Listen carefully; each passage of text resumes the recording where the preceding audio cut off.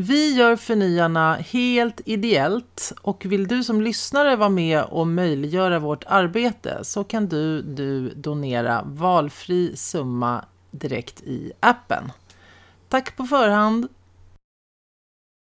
Hej! Okej, ja, mina damer och herrar. Tjena, hej alla ni som är med oss. Hej Isabelle! Hej Eva! Det här är alltså Röse McAllister, date nummer 7.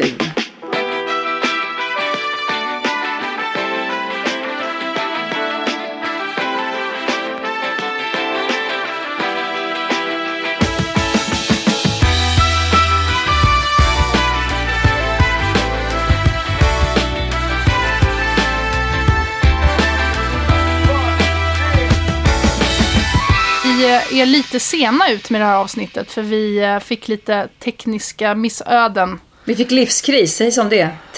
Tekniska missöden. Första 7:an funkade inte. Sen när vi skulle dra igång igen så fick jag ett psykiskt breakdown. Ja. Och orkade inte med teknik och livet. Nej, det blev lite för mycket. smsade Isabelle och sa, jag bara gråter. Jag skiter i poddtekniken. Jag ger upp. Så lät det mig vara några dagar. Ja, jag tänkte att det var lika bra. Vad skjutsingen, vi gör ju det här och vi är ju chefer över den här podden. Så då kan vi bestämma själva. Ja, så och det var rätt. Det var bra. Jag tror känns det bättre nu? Det känns bättre nu. Hur tycker du att det känns att fortfarande ha en slags relation med mig? Vi är på 7:e dejten. 7:an är ju ett litet spännande nummer. Vad gäller relationer. Eller hur? Det brukar vara 7-årskrisen.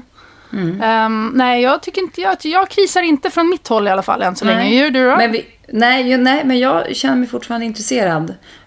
Jag swipar gärna vidare. Men jag känner ju ändå att vi har inte riktigt något, alltså vi känner inte varandra och det är fint ju. Inte riktigt. Vi har ju faktiskt bara pratat i telefon. Så här lite konstigt. Och nu sitter vi på olika ställen. Du sitter var? Jag sitter i Leksand i min lilla stuga här som jag har ärvt av min svärmor. Eller ärvt, hon lever fortfarande men vi har fått den. Alltså det är så magiskt fint här Eva. Det är en liten by utanför Leksand. Och det är en ganska rolig historia här. För att det är på min mans sida då. Och av barnen i 8:e generationen som hänger i huset. Men tidigare så hade de en fin gård inne i den här lilla byn. Som då den ingifta farfars farn då söp bort en blöt kväll på kort. Lägg ner. Nej, med 10 barn. Och då var det en matriark som då är Sven som är vår närmsta grannes typ mormor tror jag. Som tyckte synd om den här familjen. Och då fick de en liten plätt utanför byn. Som är helt sned och det är inte så mycket mark, väger ju ingenting. Och så var det 2 barn som dog för att de liksom höll på att schakta upp jord och grejer för att bygga det här huset som jag är i nu. Och här hänger vi på sommaren, förstår du. Och vad hände med barnen då? Föll de ner i schaktet? Nej, jag tror bara att de dog av jobbighet. Alltså av jobb och slit och är de begravda hemskhet under ditt sovrum? Det säger inte. Nej, det vet jag inte. Men det är som huset håller på att lite trilla ner och det är byggt på gamla tunnor och sånt där. Och men det ser ju helt fantastiskt ut. För er som inte följer Isabelle ännu på Instagram, snälla gör det. För att de här bilderna du lägger upp, och du har byggt en bastu som man bara vill gråta av glädje när man ser. Ja, det är väldigt härligt. Jag ska försöka fota bastun i min stuga uppe i Jämtland så får ni se. Höststormarna har tagit båthuset och rivit ner sig bastun så min pappa har byggt. Det får plats 2 pers i bastun. Den är så sned nu, allting rasar ju. Så tänk dig en pirat som har ett träben som gick av. Alltså så. Ja, när man sitter i bastun så glider man långsamt mot aggregatet. Skulle du ställa typ en dricka, då skulle den rulla. Så man får inte svettas för mycket för då blir man rumpstekt. Nej, men alltså du kan inte, jag ska ta en bild. Jag kommer upp till min lilla stuga i Jämtland snart. Ja, men ni är ju inte där så mycket. Jag gillar ju att fixa och så också. Så att... Nej, men jag älskar Jämtland och min stuga. Men det är ju nästan inte riktigt beboeligt. Men du, men så där är men du. Sa jag. Och du då? Är ute ur krisen? Du gråter inte länge i alla fall. Nej, jag gråter jätteofta. Men sen torkar jag tårarna. Jag är väldigt emotionell till och från. Men jag minns inte ens varför jag var så... Jag kommer inte ens ihåg varför jag var så trött och ledsen. Jag tror det var mycket grejer på en och samma gång. Alltså så här då. Alla här ute, kamrater, ni som lyssnar. Vi vet ju hur det kan vara med sommaren. Man har liksom fullt ställ. Förr i tiden, just nu befinner jag mig i Skåne. I ett litet gammalt båthus ombyggt som vi får låna av fantastiska vänner. Och har gjort i många, många år. Var och det ungefär ligger i Skåne? på Sanddynerna. Det heter Ljunghusen mellan närheten av Skanör och Falsterbo. Okay. Och det är väldigt enkelt och det är otroligt vackert. Så att när jag tittar ut nu så är det liksom havet och Sanddynerna. Så det är perfekt för oss som tycker om hav och att surfa och att liksom leva reggae-strandlivet. Ibland är det storm och regn, men det gör ingenting. Men det är något med havet som bara läker allt också. Det är något med havet, såklart. Sist när vi pratade då var ju jag precis hemkommen från Visby. Just. Och jag har alltså varit där och hos en annan fantastisk vän som har islandshästar. Och jag har varit med mina små pojkar ganska mycket. Innan dess var jag hos en annan vän på en annan del av Skåne med småpojkarna. Jag har liksom varit lite på turné. Det har packats väskor, det har städats ur stugor. Det har hållits på, kan man säga. Och det är ju roligt, men det blir också lite krav. Eller det blir kan bli ganska mycket. Jobbigt också. Det blir mycket, precis. Det blir mycket. Och sen så är det där att sommaren aldrig får börja eftersom jobben aldrig tydligen tar slut. Alltså när kan man snälla få logga ur någon gång? Och så blir man lite jagad och så kommer livet. Och sen så ska man plötsligt bli en familj. Och så känns det som man knappt känner varandra. Och de stora barnen blev så stora plötsligt. Det känns som de har mustasch och liksom går in i sina kokonger och inte tycker om sin mamma och så vidare. Nej. Men det gör de. Ja. Men jag hamnade i någonting av det där. Och det var en massa annat också. Men man glömmer ju bort att man vill ha ledigt ju. Och sen så... Men man får aldrig ledigt. Nej, och så blir man det ju ledigt mer när man, man ska laga mat. Man ska bedriva hotell och det ska... Ja.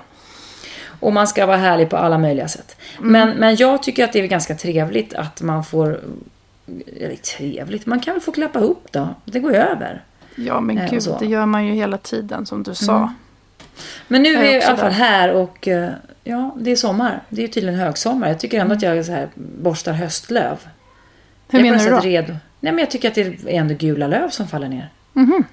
Ja, inte vad jag är. Nej, men det är antagligen torkan. Det är torkan så är det. som gör att det blir höststämning redan i juli. Skitsamma. Vi är på vår 7:e dejt och i Sveriges land så pågår Almedalsveckan. Yes. Herregud, och den lämnade vecka. jag. Ja, vilken vecka. Jag lämnade den. Det brann ju i röven när jag lämnade ön. Och jag ville ju egentligen stanna kvar.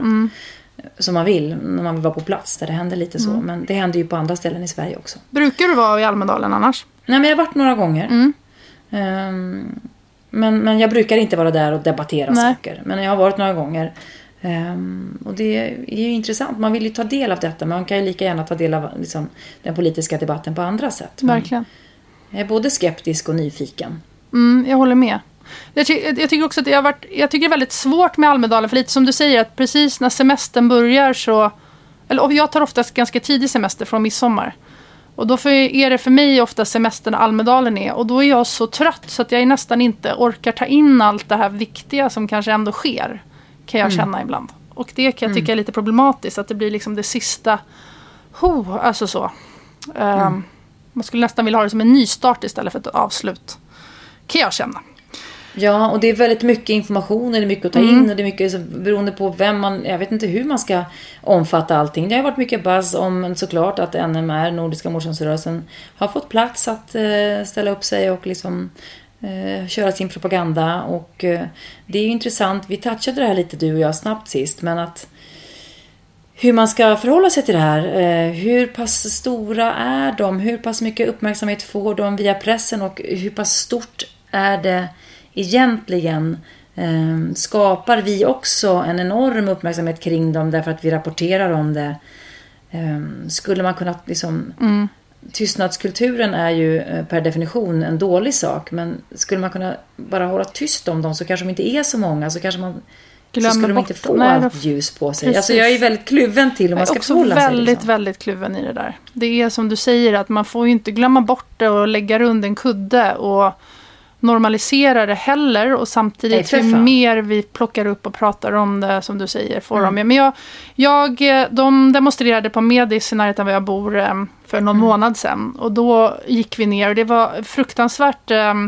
obehagligt när de kom med sina faner och liksom grå svartklädda och de ser så hårda och arga ut och gick ner och det kom ju ganska fort en slags motståndsrörelse som demonstrerade emot och vi stod och ropade lite där. Jag var där med min man och min dotter och då sa min man ändå så här, men tänk Isabel, de är ju bara typ 15 pers.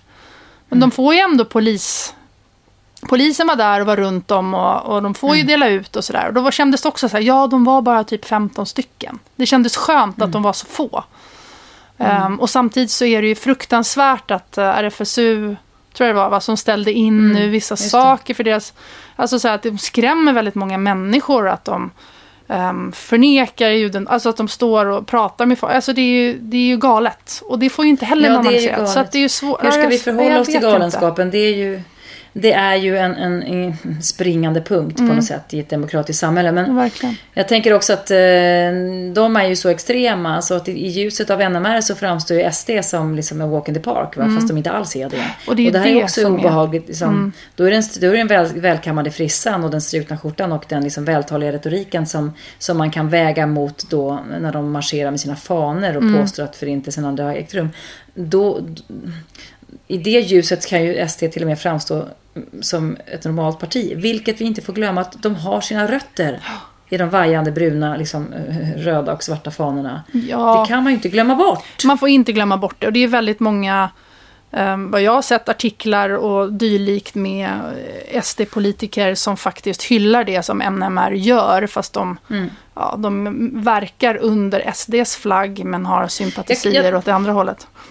Jag tänker att de människorna nu, det är ju väldigt många, eller det är inte väldigt många, men det är ju folk som mer och mer liksom sympatiserar eller tycker att det verkar bra, det som de står för. Då undrar jag så här, vad är det för springande punkt som vad är det som de tycker så här, det här är så toppen. Alltså vilka är deras springande punkter eller vilka är deras fokusrubriker som drar då väljare till sig? Och finns de verkligen inte i något annat parti? Det här skulle man vilja lyfta upp och titta på. Det kan ju, alla partier talar ju om att man vill satsa på liksom, skola och äldrevård och sjukvård. Och mer restriktiv invandring också faktiskt. Ja, att polisen ska få mer stöd. Alla partier har ju mer eller mindre samma rubriker. Så det gäller ju som att det är ju en djungel att hitta rätt i. Och lite som jag pratat om också ju att man kommer ihåg vad det är man röstar för och inte bara emot. Att säga emot invandringen, därför blir det SD mitt parti. Men också tänka på då så här, men då röstar du också för att kvinnor får mindre att säga till om, att vi inte är lika mycket värda, eller hbtq-rörelsen. Alltså det finns väldigt många sådana saker som man då röstar för istället. Ja, man behöver ju ta ett ganska stort ett övergripande krafttag liksom, för att sätta sig in i vad alla står för. Det är lätt att man kanske bara drar en rubrik. Men jag vet inte om jag tog upp det i senaste podden, men den här bra seriestrippen som var ju en snubbe kommer in i en godisaffär och hittade ingenting som man gillade, så att då käkade han bajs istället. Ja, men precis. Alltså, det är så här, jag hittar ingenting att välja. Jag vet inte vad jag ska välja, så då väljer jag liksom, i det här fallet SD. Jag tycker att det är en ganska bra liknelse. För att det måste ju finnas andra vägar att gå. Vi kan ju inte vara så pass rädda, förtvivlade, kränkta eller oroliga så att vi tycker att det är en bra idé att ett parti med nazistiska rötter ska leda Sverige. Det är ju läbbigt det som händer i Europa. Vi kan inte, vi som är smarta, upplysta, vi som har läst på historien, vi kan väl ändå inte anse att det var bättre förr. Nej, och förr, det är väl igen det här som vi också har pratat om. Vad pratar vi om då? Är det 50? Alltså vad var bättre förr? Eller vad är det som har funkat? Nej, men alltså, liksom, det är så här... om fascismen ska råda, jag vet inte riktigt. Jag vill inte vara med. Nej, jag kommer ihåg när jag var ung och var i Almedal, eller vad säger jag, på Gotland. Och då var det så att, säg att jag var 20 år. Jag var ofta där och jobbade på varje sommar. Och då var det så att NMR eller en annan organisation med samma fanor och liksom, bruna skjorthistorik hade plats uppe på Östertorg, och de skulle, eller vi i Österport, och de hade en liten scen med högtalare och de skulle prata. De hade fått tillstånd att prata eller bedriva sin propaganda. Okay. Och det här var ju det är bara 20 år sedan, och det var en absurd situation att de ens fick vara där. Folk var ju så här, va? Och nu menar jag att nu är det ju mer eller mindre normalt, för nu är de ju för fan i riksdagen. Men då kommer jag ihåg att jag stannade för att lyssna. Det var ju män med vita skjortor och de stod där och delade ut flygblad och skulle snacka. Och propagerade för sin människosyn. Och helt enkelt det de stod för. Och då minns jag att fast jag bara var 20 år så var jag ändå så stärkt i att det här är så jävla absurt. Så ni kan ju för fan inte få stå här och prata och kränka människor som går förbi och ser rädda ut från alla olika nationaliteter som också är på det här torget. Lägg av för fan. Och då så stod han och snackade någonting vad de tror på. Och så kom jag ihåg att jag sa så här, men tror du på jultomten också? Ropade jag. Och då tittade han på mig och sa bara, nej det gör jag inte. Nej, det borde du göra, för han står ju bredvid dig i vit skjorta med skägg. För det stod en gubbe bredvid som såg ut som jultomten. Och sen gick jag runt och drog ut sladden. Fantastiskt, gud vad bra. Ja, jag vet. Men alltså, det var jättebra gjort. Men jag vet inte om jag idag, fast jag är äldre och klokare och smartare på alla sätt och vis, skulle ha liksom känna att det var säkert att göra. Att gå runt den där liksom, teknikbygget och leta efter sladden till micken och högtalarna och dra ut det. Då känns det som att, jag vet inte fan, om man skulle liksom... Nej, om man skulle våga det. Nej. Hamna i gipsvagg eller inte. För att så har klimatet ändrats. Verkligen. Då fick jag liksom applåder och folk blev lättade och glada. Men nu vet jag inte. Det var ju någon pensionär som gick emellan nu i Almedalen. Och ställde sig. sig. Eller? Fick en smaka?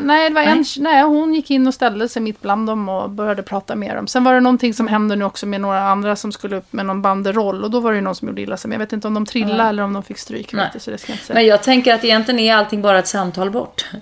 Vi är ju alla liksom mer eller mindre samma. Det måste ju bara vara ett samtal bort. Att vi inte ska gruppera oss och bli vi och dem på något sätt. Inte där heller. Nej. Nej, och sen så är det ju, det krävs ju ganska få. Det har vi också pratat om innan. Att oftast gör man sin röst hörd. Då måste man ju, alltså då tänker jag att man är sällan ensam.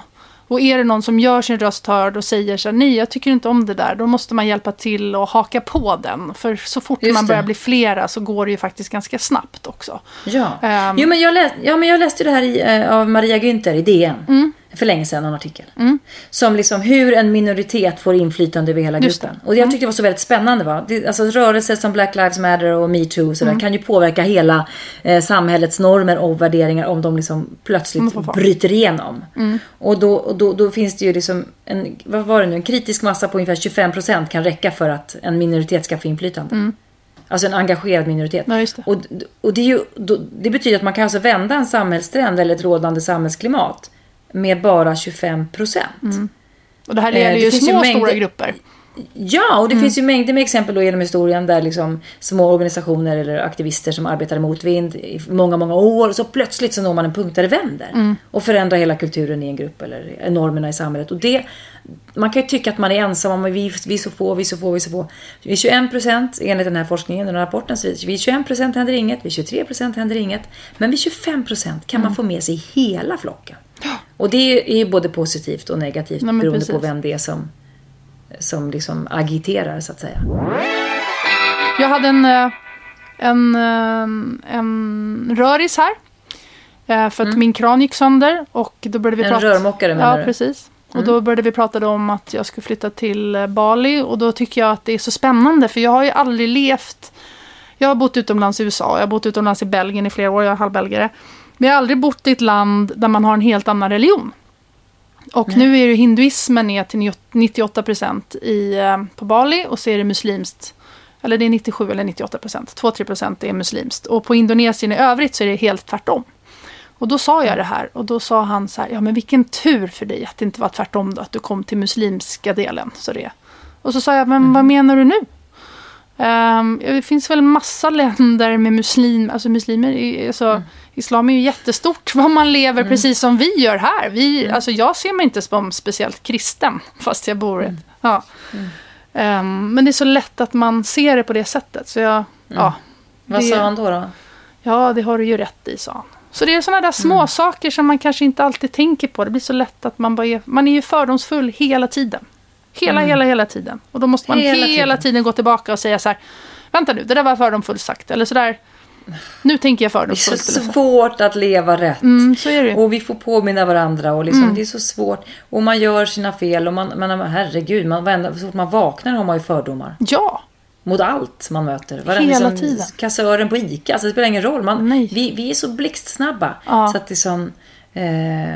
ingen kan sitta på en hög häst och påstå att man vet bättre än andra, för att alla har ju sina egna åsikter, bla bla bla. Men man måste ju liksom till syvende och sist bara känna efter vad för typ av samhällsvärld som man skulle helst vilja ingå i liksom. Man får väl drömma stort åtminstone. Verkligen. Det tycker jag. Min 11-åring som är inne i en känslig period, han låg igår och kunde inte somna för han var så orolig. Vi hade pratat om någonting med hur man ska förhålla sig i familjen. Att man måste prata liksom schysst till varandra. Man ska inte, jag sa att de måste liksom vara som bröderna Lejonhjärta med varandra, brukar jag säga. Att de får inte hålla på att trycka ner varandra. Världen i övrigt kan komma in och liksom tracka dem eller mobba dem eller vara elak. Men man har sina bröder eller sina systrar och man måste ta hand om varandra och peppa varandra.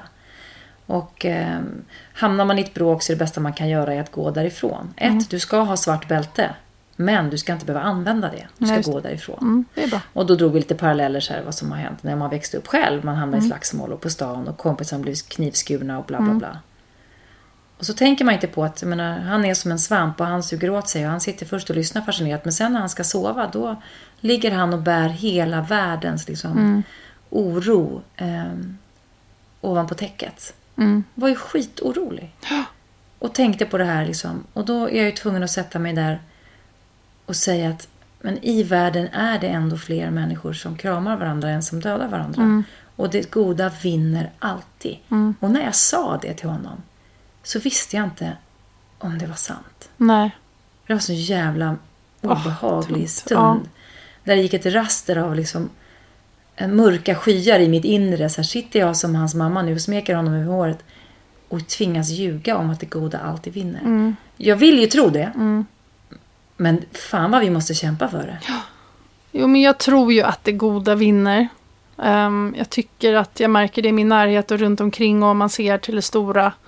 Men det är också, jag tänker att det är precis på samma sätt som att du kan ha gjort en jättebra föreställning eller ett jättebra jobb eller vad det nu har varit. Och sen så har du fått jättemycket eloge för allt du har gjort. Och så är det någon som kommer och säger, men vet du vad, där i andra akten, det var sådär, där var det något som hände. Och så är det det man kommer ihåg. Ja, och så är det ju att det mörka liksom får komma och ta över. Och det är väl det vi har pratat om redan från början i den här podden. Så här, hur mycket luft ger vi det? Hur mycket luft ger vi det mörka? Som det är nu också. Hur illa är det egentligen ställt med Sverige? Det är inte så illa, men det är det vi pratar om. Nej, men det är bra. Jag fick någon feedback. Jag gjorde ett inlägg på min Insta och fick feedback att liksom prata inte bara om vad man är emot utan lyft fram det vi är för. Jag tyckte det var väldigt klokt och bra. Och det ska jag tänka mer på. Det tänker man ju, säger man ju till barnen. Det pratar jag ju om. Men ibland lever man ju inte alltid som man önskar och vill. Inte, varken i familjen, i kompisgänget på jobbet eller i stora samhället eller sådär. Men du förstår det här självande ögonblicket när man inte vet. Så här, kan man skydda dem eller kan jag inte det? Jag vet inte. Nej, gud, det flyger plan här över sig. Det kanske bara är ett reklamflygplan. Och så säger jag skämsamt att det är ryssen som kommer, säger jag skämsamt. Och så tänker jag så här, vad sjukt den dagen som det är ryssen som flyger här över sundet. Har du tittat på Handmaid's Tale? Nej, jag har bara ett avsnitt. Ja, jag börjar titta kapp på säsong 2 nu. Och det är ju fruktansvärt läskigt på ett sätt som jag inte har varit med om innan, tror jag. För att det känns som att det är så nära och så modernt och ändå fiktion. Det, för er som inte vet så är det Margaret Atwood som skrev den här. Jag tror hon skrev den typ på 70- eller 80-talet, väldigt länge sedan. Och det känns som att det är skrivet nu. Och att det handlar ju om ett USA som inte längre har tagits över av fanatiker, kan man säga, som har en slags gudstro. Och fertiliteten har gått ner. Vilket den också gör i moderna världen nu, läste jag bara här om veckan. Absolut. Och då skyller man allt det här på kvinnorna. Och då skapar man som en religiös sekt och tvingar in barnaföderskor som är som slavar som blir våldtagna och då ska bära barn till välbärgade par. Och sen så tänker du? Ja, men det är så, vad tänker du kring serien? Ja, men det är så nära på något sätt. Om man tittar då på så här, vi pratar om så här, hur de presenterar att alla de här personerna som är i det här nya samhället har ju levt precis som vi gör nu. De har haft jobb, de har haft frihet, har liksom varit otrogna, whatever så. Och sen har allt det där tagits tillbaka, precis som vi ser nu i USA, om det kommer en ny högsta domare som kan ta bort aborträtten i 20 stater. Eller om man ser i Bulgarien eller Ungern, vad som har hänt där. Man går liksom bakåt, eller SD nu. Ja, men precis. Och då tar de upp det, hur det var så här, men det kom ett litet parti, så som SD eller så som Trump. Ja, de börjar inskränka så att liksom gränserna. Ja, så började de prata om att det var fel på kvinnorna på grund av fertiliteten. Och så tog vi bort aborträtten. Och sen så här. Och det finns så många paralleller till lite vad som händer i världen. Och så känner man lite så här, de har gått ifrån den här friheten som vi har nu till att de sitter fast i att vara som moderna slavar. Och just kvinnorna, så här, ingen kvinna, även de som är välbärgade, får röra en penna. Och då är det en del i avsnittet som jag såg igår, så fick de liksom, alltså bara så här, makten av att hålla i en penna, fått skriva och få läsa. Alltså väldigt intressant i alla fall. Mycket intressant. Jag ser det nästan aldrig, eller jag ser aldrig på tv. Nej. Någonsin. Okej. Tyvärr. Jag har liksom stekt det in my life. Vilket är absurt med tanke på att jag medverkar Jobbar i med typ varenda kanal i olika serier till och från. Ser du på det som du själv har gjort? Ja, det kan jag göra. Men jag kan se på en grovklippning som skickas till mig via en länk. Så kollar jag läget liksom. Men jag har aldrig sett någonting det jag har gjort på liksom den egna storbildsskärmen i mitt hem. För att jag äger inte den här tvn. Alltså barnen tittar på lite morgon-tv. Och sen på kvällarna, jag har ingen kväll. Nej. Jag har aldrig en kväll. Nej. Det är en megalyx om jag skulle vid något tillfälle så jag går ju på bibblan och lånar DVD-filmer och sätter mig liksom, jag är så.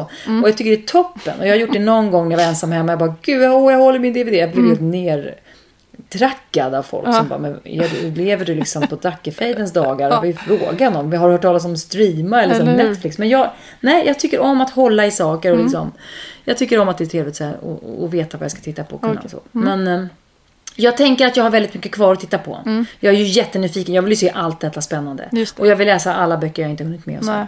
Men du har fortfarande ganska små barn. Alltså för mig, den här sommaren så bara känner jag så här att det har varit... Mina barn är nu 9 och 12 i år.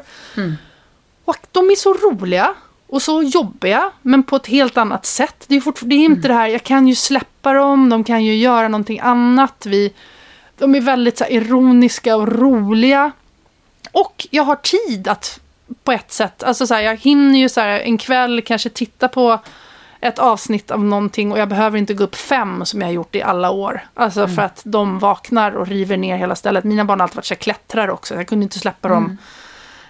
Så att jag tänker, du har ju, om du nu vill, har det kvar. Så har du det kvar. Jag tänkte att liksom om 16 år är min yngsta. Nu tar han studenten. Ja, men den yngsta var en. Nej, men ja, för fan. Nej. Det kommer. Man kan inte få allt. Jag har allt ändå. Man kan inte få iber allt. Jag tycker att det funkar bra. Men det är klart att man längtar lite efter att kunna eventuellt se på en serie. Hur har du bokat in flygbiljett till Bali? Ja, jag har bokat en biljett äntligen. Bra. Men jag får ingenstans att bo. Men, det är inget hus? Inget hus. Men det löser sig på G. Ja, vi håller på att kolla det. Så men det känns bra. Så nu åker jag den 1 augusti. Drar vi iväg. Mycket spännande. Vet du att jag bokade en resa till Bali? Ja, du sa det någon gång. Men kommer du nu eller? Nej, men alltså måste jag ju filma. Ja. Jag bokade ju en sån här yoga, liksom self-love-resa. Men jag bokade bort den sen för att jag var tvungen att jobba. Så det hade varit så roligt bara att dyka upp. Ja, men det kanske jag har sagt. Du kanske får komma en annan gång då, lite senare. Om inte får. Ni är ju där länge. Men vad tar ni med er? Liksom rent, vad för typ av hem tänker du skapa dig? Nej, men det där är ju väldigt intressant vad man vill ha för hem eller inte. Jag och min man har helt olika åsikter om vad vi ska ha för slags hus. Vi letar efter små hus, för det är det som finns. Jättefina hus finns det. Han gillar inte insekter så mycket. Jag ska inte säga att jag älskar dem, men han tycker att det är väldigt jobbigt. Så han har vissa saker som han tycker är så här stökigt. Alltså så här, men så säger han bara att det där känns stökigt. Så han vill helst bo på någonting som ser ut som ett så här cleant Hilton. Och jag vill ju bo på något som är lite mer så här känsla, snidat, lite flummigare kanske. Så jag tänker, det kommer nog bli något som är lite mer cleanare. Men då står jag inför så här valet och kvalet. Hur ska jag göra det där till vårt? Barnen har fått plocka med sig några saker från en liten hylla typ, kan man säga. Eller så lite prydnadssaker som de har. Vi åker ju bara med 4 väskor. Max 30 kilo var. Och ännu mindre hoppas jag på. Och sen så vill jag inte köpa så mycket nytt heller. För jag tycker det känns onödigt. Så att jag vet inte. Har de Blocket eller motsvarande på Bali? Vi får se. Men gud så spännande. Tänk att vi ändå ska få följa med och se var ni hamnar och hur det ser ut. Och första bilden på den där spindeln i duschen. Och ormen som ligger i kakburken. Allt det där kommer vi igenom. Ormen som har käkat upp min fot eller något, eller? Men du, när vi har haft en svart kobra i duschen. Har jag berättat det här? Nej, får jag höra. Nej, alltså jag ska dra fort. Men vi brukar ju bo ofta i Thailand. Och då så var det vid ett tillfälle så Så kommer de ibland och så sprutar de så här pesticides som måste liksom spruta för insekter. Och jag som är då kemikalieskräck, jag vill inte att de ska spruta det här huset där jag bor med mina barn. Men eftersom vi har hyrt så måste man ju också för de riktiga ägarnas skull kan man inte bara släppa flera veckor eller månader utan någon gång måste de ju komma in, annars kan det bli förstört. Så att vid något tillfälle så var de då sprutade längs kanterna för att hålla undan de stora insekter. Och då bar jag ut allting på gräsmattan. Surffodral och väskor och så här. Och vädrade i 5-6 timmar. Bara totalt korsdrag. Just det. Fönster och dörr öppna. Och sen så bar vi in allting. Och det här surfodralet in under sängen. Och sen så gick jag med barnen ner till stranden för att äta. Och så skulle Jakob väl ut och surfa på kvällen. Och sen så skulle han komma bort till oss. Så kommer han bara förbi så här i skymningen snabbt. Och så börjar han prata engelska med mig och säger så här: "We got a visitor." Då tänkte jag, vad är det här för något? Har det kommit någon på besök? Eller vad menar du? Vad kryptiskt. Och han såg så här lite ljusblå ut i hyn. Och jag bara, liksom, va? Och så försökte jag förklara, han vill inte skrämma barnen, visade sig. Då förklarade han för mig att han hade kommit ut ur duschen. Och han hade inte tänt, för han skulle bara snabbt in och duscha, hoppa ut och sen springa ut till oss. Liksom. Och då var det mellan sängen och liksom dörren ut till typ vardagsrummet. En stor svart orm. Som låg där och ringlade. Och han hade hoppat över den klassikern. Han hoppade. Och då hade den ringlat in bort mot de här stora tunga gardinerna som man har att dra för att det är så ljust. Va? Där mina barn ofta gömmer sig och leker kurragömma. Där hade den lagt sig. Nice. Och då sa han så här, jag har ringt till vakten och de har ringt till liksom så här, du vet, snake-specialisten. Cobra Hunter. Exakt. Ja, men då hade han frågat vakten, vad är det för typ av orm? Och då hade vakten svarat på sin skrangliga engelska så här: "One bite, you're dead." Okej, den känslan. Så att, tack för kaffet. Du vet, jag hör bara detta. Jag bara, okej, men jag håller barnen kvar. Han bara, jag springer tillbaka nu liksom. Men för att jag måste vara med. För nu skickar de ormpatrullen. Så att han går tillbaka till huset. Jag sitter kvar vid stranden och tänker, men han kommer väl snart, va? Eller? Var det här sista gången vi eventuellt sågs? Och sen så först ser jag att det kommer en bil åkande. Då var det någon ormpatrull. Och sen, efter några minuter, den här sköna grejen. En ambulans. Nej. En ambulans i lilla byn. Nej, men... Ja, en ambulans på vår lilla väg, du vet. Och då känner jag, okej, vem är det nu som har gått in, du vet, och försöker köra så här till en trädklyka över. Men jag fattar inte, var Jakob borta då? Ja, han hade ju gått tillbaka till huset. Jaha, nej men alltså. Ja. Men gud, det måste så den här stämningen, va? Är det någon som vill ha lite mer pad thai, barnen? Så här, medan mammas ögon är så här lika stora som basketbollar. Man spanar upp mot stugan. Men då visade det sig att allt gick bra. Men det visade sig att man skickar alltid med en ambulans då, som för säkerhets skull. Eftersom det är långt till sjukhuset. Okay. Och om du blir biten av en kobra så har du 20 minuter på dig innan du kan få motgift. Och det här sjukhuset som ligger i den här byn där vi håller till, det är cirka 25 minuter bort. Och det här vet man, det har i skolan. Och de har ingen motgift då i ambulansen? Nej, det är inte säkert att om ambulansen ska komma så blir det ju 40 minuter. Ja, så menar jag. Ja. Det här är någonting man får lära sig när man kommer dit. Alltså, ni har typ knappt någon tid alls på att åka. Men om de blir biten måste ni åka på en gång. För du har 20 minuter på dig och sjukhuset ligger 20-25 minuter. Ja. Så att det var ju en sån skön stämning. Och då visade det sig att antagligen har ju ormen har lagt sig i solen och krypit in kanske i surfodralet. Vi har själva burit in honom eller henne in under sin egen säng. Godnatt, du vet. Och sen har hon eller han tagit sig ut. Ja. Så att hade inte han kommit ut i samma sekund som ormen själv ringlades ut under sängen, då hade ju inte vi vetat att det låg en kobra bakom gardinerna. Ja, det var en där kobra. Barnen då brukar... Det var en kobra. Säg inte det här till din man. Nej, jag bara berättar det här lite för dig. Säga det till honom. Men vädra med omsorg. Men det är också så här millimeter man har på såna där saker. Alltså jag vandrade i Brasilien en gång och då var jag med någon sån här backpacker från Australien innan och han hade så här vandringskängor och jag hade någon sån här Stan Smith typ eller flip-flops. Och så var vi med min för detta pojkvän med också och då var vi ute och gick. Och då var det också så här, råkade vi gå på en orm. Men han med vandringskängorna tog ormen och råkade trampa på huvudet, en ganska liten orm. Så när vi kom tillbaka till frukosten eller till hotellet så sa vi så vi råkar gå på en orm. Ja, den var randig, den var liksom lite sådär, du vet, så vit, röd och svart sådär, typ såhär 25 cm, det var ju bara såhär 25 cm stor, så ut som en snok liksom. De bara, it's the most dangerous one. Det var ju såhär korallorm eller något sånt där, du vet. Och då hade ju, som tur var, hade ju han ju trampat på huvudet på ormen. Det var liksom som ett litet trappsteg. Men hur kunde ormen inte märka att kängan kom? Jag vet inte. Men hade han typ trampat kanske på svansen och jag kom med så här Stan Smith eller flip-flops efter, då hade man ju varit rökt. Men så här, millimeter, som du sa nu också, ni har burit in den där kobran, bara, vad skönt, någon som vaggar med. Alltså. Men du, lyssnar på den här sköna. Nu blir det nu blir det äventyrspodden. Men alltså, jag var och filmade i Malaysia. En film som heter Storm. Jag och Jonas Karlsson, Erik Eriksson. Jag vill ju alltid gå utflykter. Jag är ju såhär Massex-generalen. Alla ska med, nu ska vi undersöka ön. Så och då, vi hade ju bara varit där liksom en kvart. Och då bodde vi, det var verkligen djungel. Och bakom huset gick en stig, va. Och då hade jag precis som, alltså jag hade sandaler. Jag tänkte så här, om det skulle vara farligt att gå här, återigen då, man är från Sverige, någon borde väl varnat. Alltså så här, storebrors, man tror att så här, storebrors är dig och hjälper dig i alla lägen. Även när du är i Malaysia, ditt pucko. Men i alla fall, jag hade med mig Erik och Jonas. Och de är så här, men är det safe? Kan vi gå? Ja, vi kan gå här i ett hotell. Alltså, jag menar, det ligger ju bangar och så här i en djungel. Det borde väl ha satt upp skylt om det var liksom farligt. Då skulle man ha varnat om att kunde. Så vi började gå. Och jag kommer ihåg att det var så här, du vet, myror som var lika stora som liksom ett tennisrack. Alltså, det var känslan att myrorna var så stora så att det var stora som min fot. Alldeles i underlandet kom ni in i. Ja, det var den känslan. Och man klättrade över och det var lianer. Och vi tänkte att jajamän. Och jag hade sandaler. Och hela tiden så lugnade jag mina kamrater så att vad fan, ta det lugnt. Det är ju en stig här som folk har gått på liksom. Och jag känner att jag har rest så mycket så att det går bra. Vi behöver ingen machete här, så det är lugnt. Vi behöver heller inga skor tydligen. Nej. Och vi kommer över berget och kommer ner på andra sidan stranden. Och det var en sån surrealistisk upplevelse. För där i ingenmansland så stod det ett tält med en tv och en karaoke-föreställning med några sköna invånare som körde karaoke i ett konstigt tält. Det var fantastiskt. De bjöd på en öl och vi undrade, var har vi hamnat och vilka är ni? Nåväl, vi tar oss tillbaka i skymningen. Redan där var fel nummer 2. Gå inte genom djungeln i skymningen. Men okej. När vi sen kommer ner. Det var en stig. När vi sen kommer ner till hotellrummet.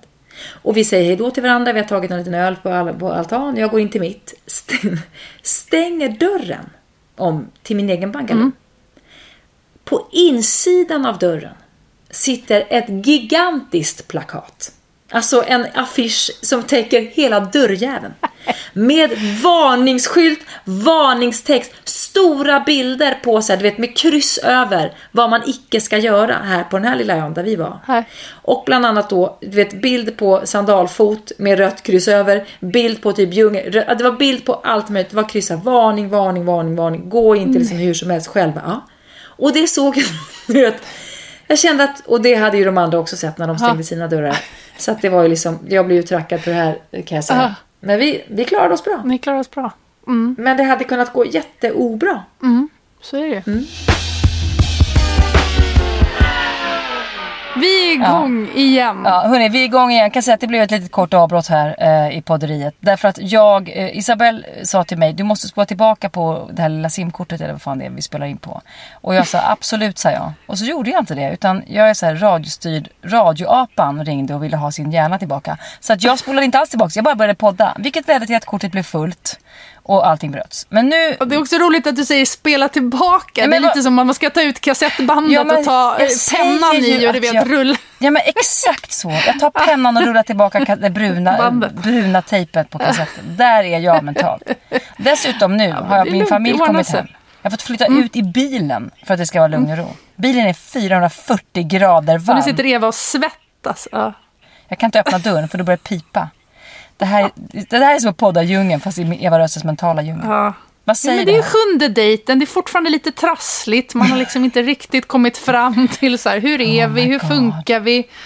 Ja, men vet du, tillbehör det är man så här har och sådär. Det är så här som i relation. Man säger så här, jag säger till dig att det kommer så här, det här är mitt bagage. Jag flyttar in med dig, jag har bara en necessär. Det är mitt bagage. Och du bara, är det här ditt enda? Ja, det är mitt enda mentala bagage. Och så går det en vecka, eller nej, oftast kanske 7 veckor då säger vi. 7 veckor. Sen tutar utanför och då står en långtradarkaravan med hela mitt mentala bagage. Och då säger jag så här, nej förresten, jag glömde, här kommer det.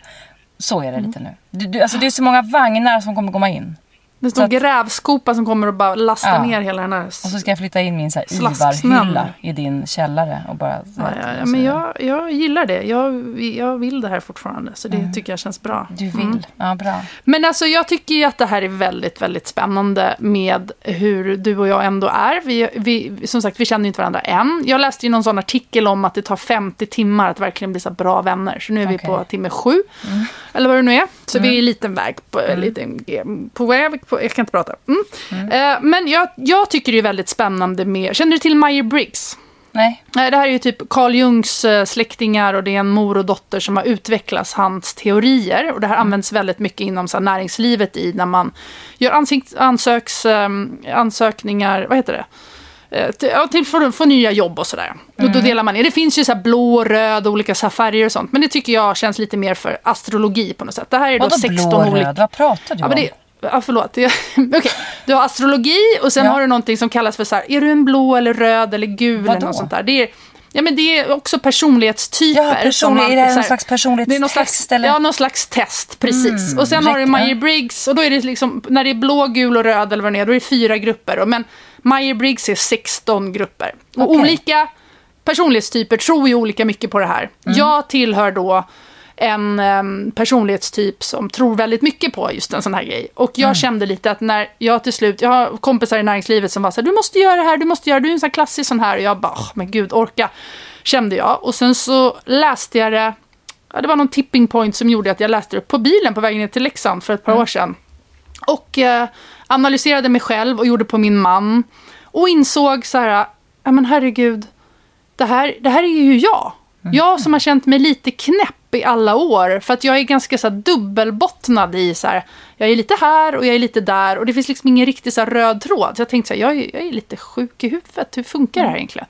Och så när jag läser den här om min personlighetstyp som heter ENFP. Så bara kände jag så här, men gud, det här är ju jag. Och sen gjorde jag på min man. Alltså, jag var sjuk i huvudet, precis. Men det är vi ju alla, så det var inte så konstigt. Och så gjorde jag på min man. Och så började jag googla på så här, hur funkar hans personlighetstyp med min. Inte så bra tydligen. Men man kan få det att funka. Men då var det så här, ni kommer alltid bråka om de här grejerna. Och det är alltid de grejerna som vi fastnar i. Vilka så det har då? hjälpt mig. Säg något. Men det är kanske att båda är ganska stökiga. Men då är det en av oss som ändå gör jobbet. Och då blir den andra väldigt, väldigt sur. Är det du? Det är jag. Det är ofta också så att jag är utåtriktad och han är introvert. Och när jag blir lite osäker så vill jag bara ha mer och mer och mer bekräftelse. Och när han får det på sig så drar han ihop sig mer och mer och mer och mer. Vilket gör ju att det blir ganska stor clash i det. Lite sådana små saker. Det här, helt enkelt. Clash of Clans. Men jag tänkte att det vore kanske en kul utmaning om du känner för att göra det här testet.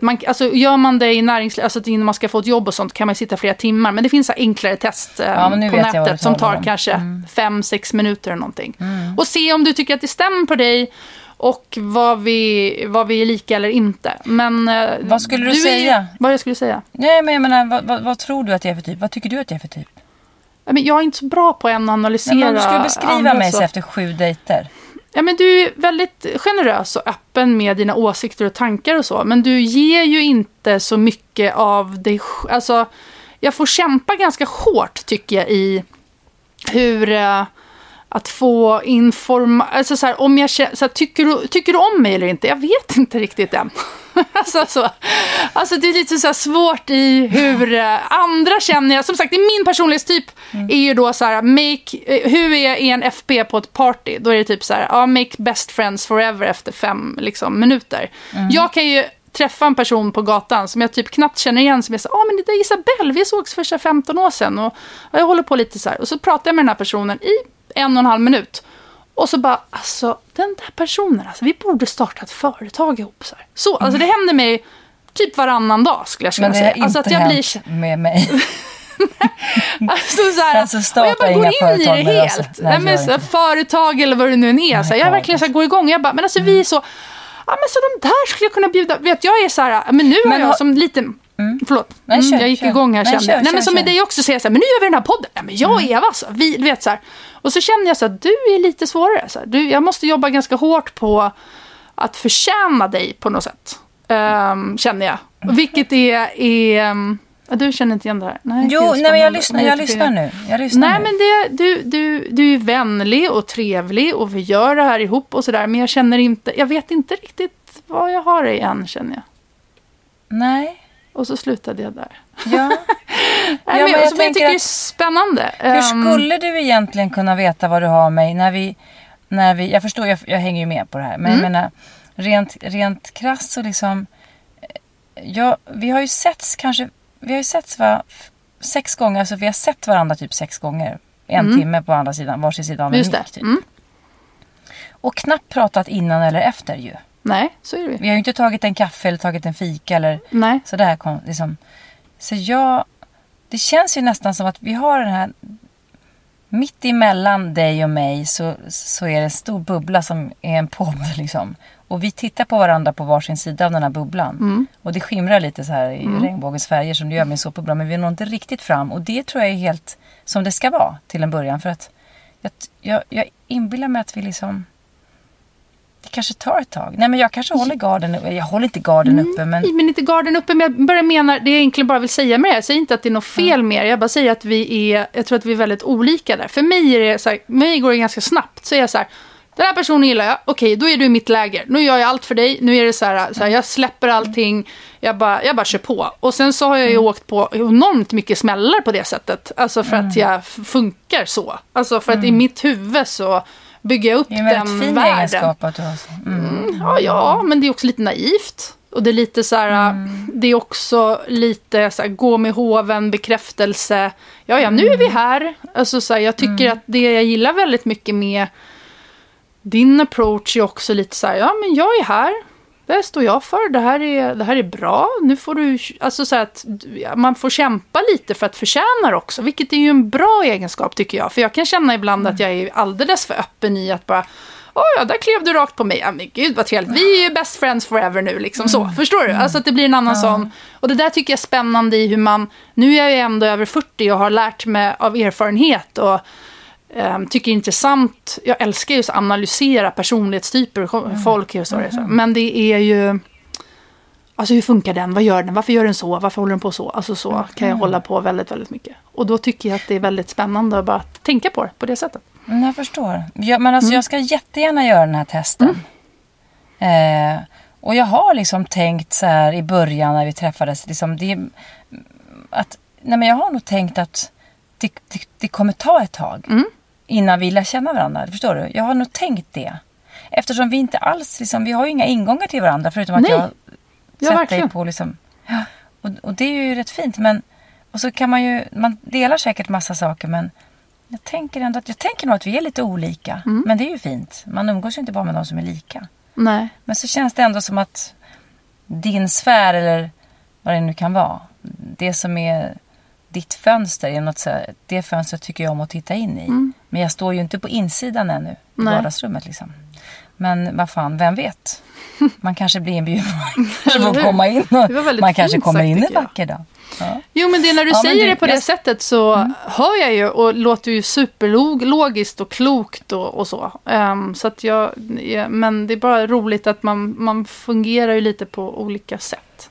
Men jag ser ju bara kort liksom det som vi har snackat om kanske första avsnittet så här, vad man är. Du är en sån jävla doer. Hej vad svejsan vad det går. Alltså jag hinner knappt så här, dra med flanellpyjamasen som jag inte ens har innan du har gjort 1000 saker, till exempel i vårt fall med saker vi behöver fixa eller donar. Ja, men det här är spännande. Jag ska gärna göra den här testen. Jag undrar, vad behöver du utsätta dig för nu den här sommaren innan du åker till Bali? Vad behöver du träna på? Hur har det gått med din ekonomi? Ja, men jag har en plan. Jag har inte börjat att investera än, men jag har en plan. Men just nu har jag bara sett till sista veckan här att min hjärna ska läka lite. För att jag har ju varit så... Just det, du gick nästan in. Jag är nästan in i väggen, kände jag. Tappar ju namn och tappar min humor och allt. Det är fortfarande inte riktigt där än. Förödande. Det är förödande. Förödande i en relation. Ja, precis. Att tappa namn och humor. Ja, men det är så här, jag blir väldigt så här, bokstavlig. Tugga mig igenom det lilla. Du badar ju mycket, ser jag på Instagram. Jag badar mycket. Det är också bra för själen och för, det vet du ju, för hjärnan och själen. Att jag att man älskar att bada. Jag har blivit lite så här äldre och tyckte ibland så. Men jag har liksom bestämt mig så här, det är ju väldigt härligt att bada. Och jag älskar, vi har ett fantastiskt hopptorn som är 8 meter i trä, som är en liten kärn här i närheten som vi badar på nästan varje dag. Och jag har någon sån här gammal famcho-grej att jag skulle vilja göra en bakåtvolt typ från 3:an, i alla fall från bryggan typ, men jag vågar inte riktigt. Så jag tänker att kanske är det så att jag ska leta upp en simhoppslärare här i närheten och bara lära mig det här nu, för en gångs skull. Kanske en löjlig grej, men jag har liksom gått och tänkt på det här sen jag var, när alla killarna stod och skulle så här, jag kan hoppa, jag kör den bara bakåtvolten, så ville jag bara stå där och bara, vet ni vad, jag kan också. Och så har jag inte lärt mig det än. Men då vill du inte man vill ju varken slå i näsan eller hakan liksom i själva hopptornet. Man måste ju kunna ta sats och göra det där hoppet utåt, bakåt och innan du grupperar. Precis. Det här måste kan du göra det på studsmattan?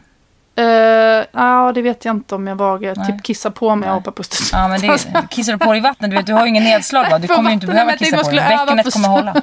På studsmattan. Men jag har redan en svullen blå fot för jag spelar fotboll med barn.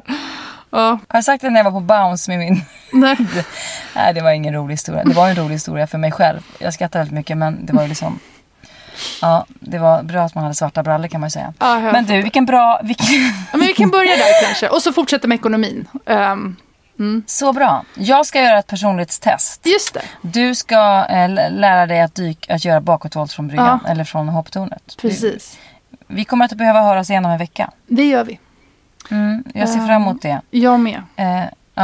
Simma lugnt så att säga. Ja, men tack detsamma. Det har nu blivit 55 grader i den här bilen. Alltså, så att jag måste ut med det i sommaren. Det är bra. Tack för att ni var med oss och lyssnade på det här lite rådiga avsnittet. Men kul att ni finns och att ni är så aktiva och hör av er till oss. Vi blir jätteglada för det. Ja, det är jättekul.